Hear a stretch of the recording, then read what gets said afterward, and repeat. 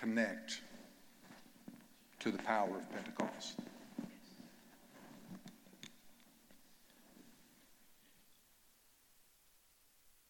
In Exodus chapter 29,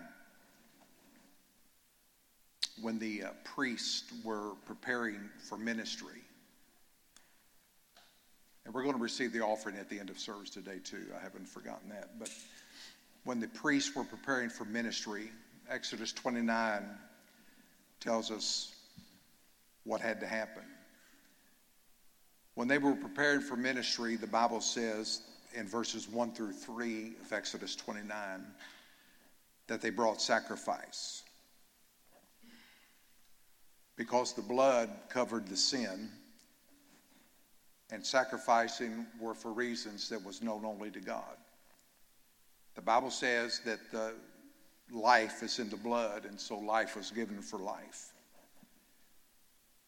And the word sacrifice means that it's an offering of something that was precious, and to surrender something. And so for them to prepare for the anointing, they had to offer something precious to them and surrender it, give it away. We're told in the Word of God that we are to deny ourselves, because Jesus said in Matthew 16:24 that if any man would deny himself, if any man will come after him, let him deny himself and take up his cross and follow me. And so we see that sacrificing is not an act of works, it's an act of obedience to God. Now, the sacrifice has been given, obviously, through Jesus Christ, because he is our blood offering. He is our blood sacrifice. After the priests gave the offering, they were then to wash, a ceremonial washing and cleansing, in the 4th verse. And that was a signal or a sign or a symbol of sanctification or holiness. That after the blood came sanctification. Psalm 51 and verse 2 says, "Wash me thoroughly from mine iniquity and cleanse me from my sin."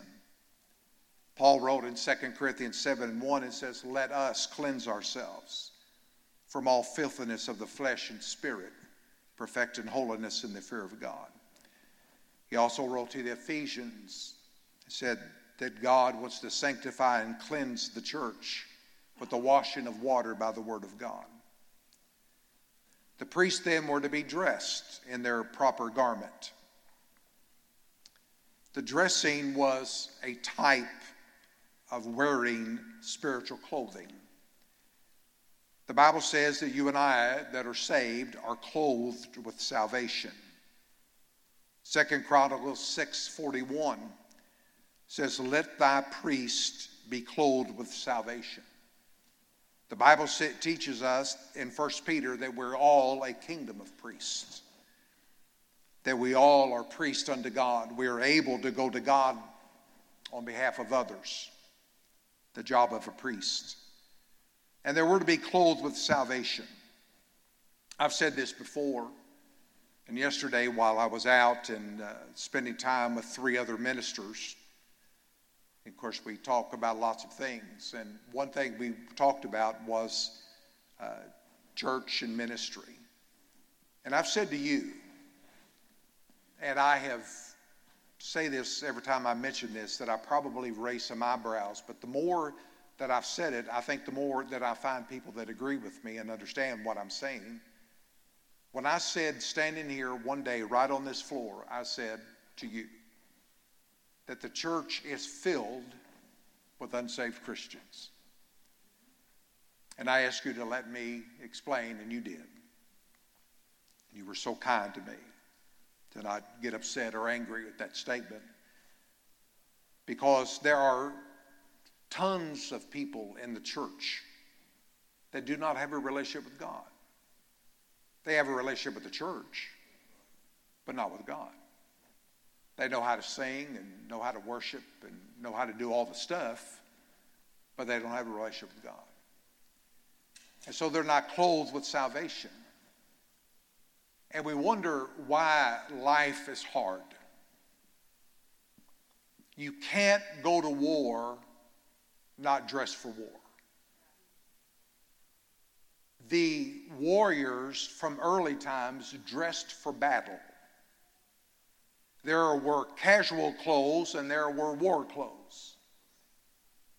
And we're not always on the front line in a battle, but we're always in a fight. I told Diana this morning, she and I just had a very brief conversation that carried over to my Sunday school class today, that we are under attack. We are under an attack of manipulation, where everything around us is trying to manipulate how we think, how we see things, and how we respond. Trying to manipulate our response, our acceptance, and trying to change the culture. And the church, I'm going to end up where we better get. But before I get there, I will say to us that if we don't get it, there's no hope for the world. I mean, we gripe about the world. I think it's time we start griping about the church. I think it's about time we start fixing our own house and dealing with our own issues and confessing our own sin and admitting to God as Pentecostals the power of the Holy Ghost ain't that big a deal to us because life is okay. I mean, we get through life all right. I mean, we get through it okay. And so we're not desperate enough for the power of God to be manifested and working through our lives. And so we just sit around and we do church, and we do church really good.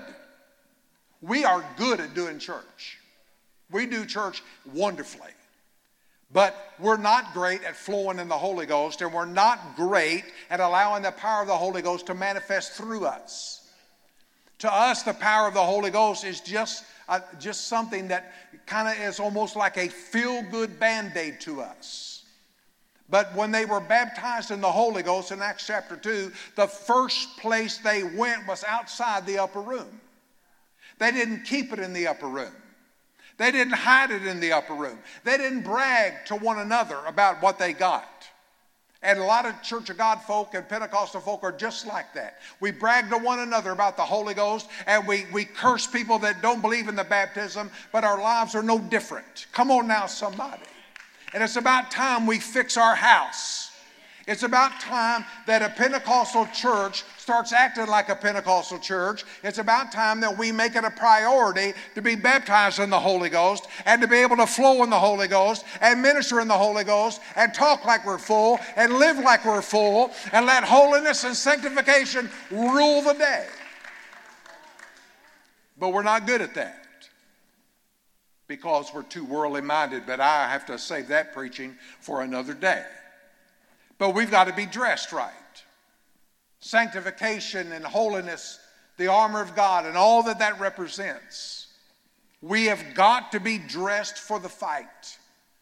And it begins with a right relationship with God. If you are not sure about your relationship with God, I would not let this moment pass until you know that you and God are tight, that you and God are right, and that you and God are on the same path, and that Jesus Christ is Lord of your life, and there's no doubt about it. He's the priority. He's more important than your husband, more important than your wife, more important than your grandkids. He's more important than your job, than your 401k, or your future. If you don't have a relationship with Jesus, you don't have anything. So that's got to become priority, and we have to be dressed in salvation, dressed in the armor of God, dressed in the righteousness of God, and live with the holy clothing that we have on us. But after they were dressed, then the Bible says in verse 7, Delana, can we get Exodus 29:7 on the screen? I could read it from my Bible. I want us to read it. Then, everybody say then. That was a natural, the next step. Then, the next step. After salvation, after sanctification, after holy clothing, then, the next step. We got to stop trying to pray people through to the baptism that aren't even saved. Give me an amen, somebody. The next step is to take the anointing oil and pour it upon their head and anoint him. Get it and just dump it on his head and anoint him. And let this flow of anointing just flow down from the head that represents salvation, down the clothing to the foot, and stand in a puddle of anointing oil, because ministry cannot begin. Do you get that? Ministry cannot even begin until there's an anointing. Come on, Pentecostal. Come on, help me. Ministry cannot even start until somebody's got some anointing on them. And if they're just going around just doing something without anointing, they're just playing the game, or they're just, how we want to word it, we have got to have fresh oil poured on our ministry if we're ever going to be effective for the things of God.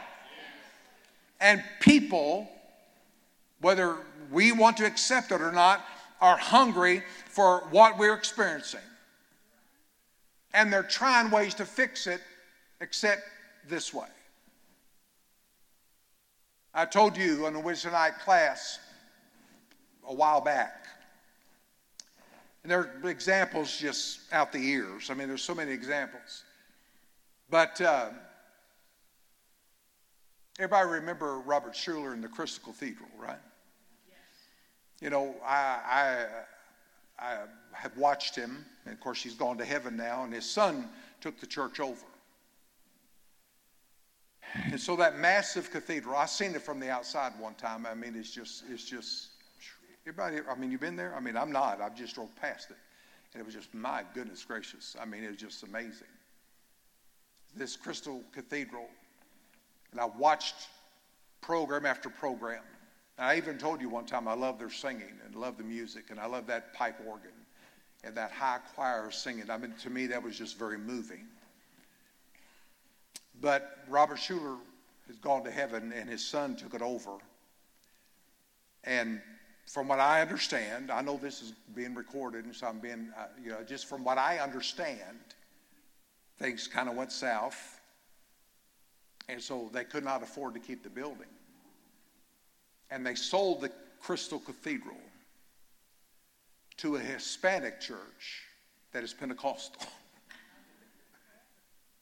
And now in the Crystal Cathedral, there are a bunch of Hispanics talking in tongues in the Crystal Cathedral having church. Now, I think it's pretty cool, don't you? I think it's pretty cool. I think it's pretty cool that my friend that I went to school with, or knew her back when I went to school, told me all about her insanity services at the Catholic Church. And all that was they just met on off nights and played guitars and sang courses and worshiped God in freedom and that kind of thing. I said, man, we do that all the time. We do that every Sunday. But to them, they called it insanity services, where they just let go and let the Holy Ghost just move. I mean, I could give you example after example. Churches that have not taught the baptism of the Holy Ghost, but they've really loosened up how they do church because people are so attracted to our styles of worship. And so I could talk about this all day long. But it's not because we do what we've done up here today well. Not about that. It's about we do what we do with anointing. People are attracted to the anointing. And they know the difference between performance and anointing. And I want to do what I do well, but I want to do what I do with anointing more than I want to do it well. I want the anointing of God on my life to where I just literally stand in puddles of anointing whenever I speak, whenever I minister, whatever I do for the glory of God. I want to walk in the anointing of God. And all through the Word of God, church, the anointing of God, that is, of course, the ministry of the Holy Spirit, the Holy Ghost. We see that the early church, I've already mentioned them, but the Apostle Paul understood the value and the importance, I should say, or the need or the must of being baptized in the Holy Ghost, because in Acts chapter 9, verse 7, The Bible said that Ananias went to see him, and he said, I'm here that you might receive your sight and be filled with the Holy Ghost. And there's detractors that say, yeah, but it didn't say he spoke in tongues. That's true in Acts chapter 9. But then we read what he said in 1 Corinthians 14. And he said in verse 28, I thank my God that I speak with tongues more than all of you. We find this same man meeting Ephesian believers in Acts 19:6. It said that Paul laid his hands on them after he asked them. He said, have you received the Holy Ghost since you believed? And they said, we've not even heard about the Holy Ghost. And he asked the question, he said, whose baptism were you baptized with? And they said, John the Baptist. That's a great, great answer. I'll tell you some other time about it, but if you want to get into a great answer, if you deal with a oneness person that believes that you have to be baptized in Jesus' name only to go to heaven, I don't care if they're baptized in Jesus' name, but if they believe you have to do that to go to heaven, that's a great verse to teach, because if they would have been baptized in Christian baptism, they would have heard about the Holy Ghost, baptized in the name of the Father, Son, and Holy Ghost. So that Paul said, he questioned them. So when they said, we don't know about it, he then laid his hands on them, and they received the Holy Ghost. The Holy Ghost came upon them. They spoke in tongues and prophesied. The Corinthians, 1 Corinthians, that's the most Pentecostal book in the New Testament in my thinking. 1 Corinthians 14, verse 1, 15, 22, 39. All talk about the need for being baptized in the Holy Ghost and the move of the Spirit. The Apostle John said in 1 John 2:20, but you have an unction from the Holy One and you know all things. That word unction means anointing, but it also means to smear. It's a picture of anointing salve, not just oil, but salve that they just rubbed on you, rubbed you up. And Paul and John said, you have this unction from the Holy One and you know all things. That don't mean that you're omniscient. It means you know about the operations of God and how God wants to move and how God wants to use you. But I want to almost close, with this. John 3:34 said that God gave Jesus the Spirit without measure. There's not a lot of teaching that I've heard about that. Actually, I've heard very little. I've done most of the teaching that I've heard, and I think I understand it. But Jesus had an anointing that had no measure, no limit. Then we read where Jesus said in John 4:18, when he began ministry, he said, the Spirit of the Lord is upon me, because the Lord's anointed me. Then in Luke 10:21, the Bible said Jesus heard something in that very hour. He rejoiced greatly in the Holy Spirit. That word rejoice means to jump up and down, to have exceeding joy, to fall backward. I'm not even going to try to mimic that, because until I get a miracle healing, I will never be able to do that. But Jesus got so happy in the Holy Ghost. Now, they didn't say he got happy. He said he got happy in the Holy Ghost. Holy Ghost joy made him jump up and down, made him fall backward, gave him exceeding joy because of the ministry and the presence of the Spirit of God that, remember, he had without measure, that was given to him with an anointing to fulfill prophetic ministry. And whenever he had this anointing of prophetic ministry on his life and an anointing that without limits, he still jumped up and down with joy and was so happy in the Holy Ghost over the things that God was doing that he was just overwhelmed by that.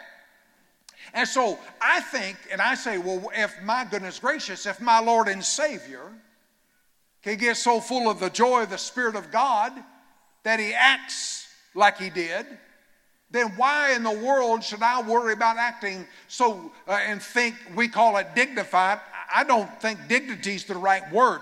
I think we try to control the move of the Spirit. It's not dignity. It's being stuck. It's being in the mud. It's being limited. I think that we need to get free in the name of Jesus. And I think we need to act like we're Spirit-filled folk again. And I think we need to get to a place where we do not hinder the move of the Spirit of God. And let the joy of the Lord fill us. My God, Berea Church of God, does anybody have anything to be happy about today? Is anybody in the house saved? Has anybody ever been healed by the power of God? Has anybody had the touch of the Spirit on your life? Come on now, somebody. Have you ever felt the electricity of the anointing of God on your life? I'm telling you, we've got everything to be happy about and joyful about. Somebody give Him a praise in the house this morning. Well, glory. My God. My God. My God. In Psalm chapter 13, Tom, will you make your way up? And Rose, I better get some Holy Ghost singing or I'm going to set you down. I won't do that, baby girl. I would just suggest it. I'm just playing with you, honey. But in Psalm 13, I would like this on the screen, Delana, please. Psalm chapter 13. Psalm 13 is being called a turnaround, a turning point psalm by H.G. Brown, Bible scholar. And I want us to look in Psalm 13 at verse 5. But I have trusted in thy mercy. My heart shall rejoice in thy salvation. I chose that today because the word rejoice in the Hebrew there means to spin around under the influence of violent emotion. I have trusted in your mercy. My heart shall rejoice, or my heart is going to spin around in violent emotion because I'm saved, because of your salvation. I'm going to let it all hang loose because of what you've done for me. I'm not going to try to limit you nor me. I'm not going to try to keep the house of the Lord in a dignified, quiet way when in reality it's called something else in the eyes of God. I'm not going to try to be showy, but I am going to be a worshiper. And however the anointing of God moves on my life, I will not resist, but I will respond and flow in the Spirit of God. I will yield to the Holy Ghost and allow Him to fill me. I will seek Him for salvation if I'm not clothed with salvation. I will make sure my relationship with God is priority in my life, and then I will walk in the sanctification and the power of holiness, and then I will be filled with the Spirit of God. Then I will be the worshiper that you've called me to be. And whatever ministry I involve myself in, you can write it down. I'm going to be anointed of the Holy Ghost. That's a good word, ain't it? Ain't that good stuff? I mean, the Word of God is sharp and powerful as a two-edged sword. It pierces to the dividing asunder of soul and spirit, to the joints and the marrow. It's a discerner of the thoughts and intents of the heart. Berea Church of God, we need to once again seek God for the baptism in the Holy Ghost and not treat the baptism like an option on a car and just say, I'll take it or leave it. I tell you, you've got to have it. You've got to take it. Because that's the only thing that's going to keep you walking in the victory in a world that's spiraling out of control. He said, you will know all things. I'm not bragging, I'm really not, but Donna and I had the conversation this morning. And I said to her, and she got it, she understood that she knew. I said, we are being manipulated. The news is manipulating us. They're saying and using words and phrases they want us to use, that they want us to accept, that they want us to not know the depth of where they're coming from. But I want to tell you, Berea Church of God, the Bible said that if you have an anointing of the Holy Ghost and it's smeared on you, you'll know all things. The Spirit of God will speak to you.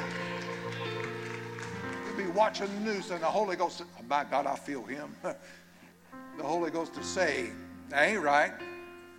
He may not say ain't. Steve says ain't, but Holy Ghost might say that's not proper. But he'll let you know it's wrong. The Holy Ghost will let you know what's right, let you know what's wrong. The Holy Ghost will let you know whether to turn right or left. He'll let you know where to go. He'll let you know where to go to church. He'll let you know what preacher to sit under. He'll let you know what you need to do. You will know all things. You won't have to ask dumb questions. I'm sorry, that came out. But I'm just going, can I just say it? You won't have to ask dumb questions. Brother Hobbs, is it a sin if I won't answer those questions. I will not dignify those questions with answers. If you can't hear the voice of God, you won't hear my voice. You'll know the truth. You'll know all things. You'll know. And then when we open ourselves up to this, we open ourselves up to the miraculous.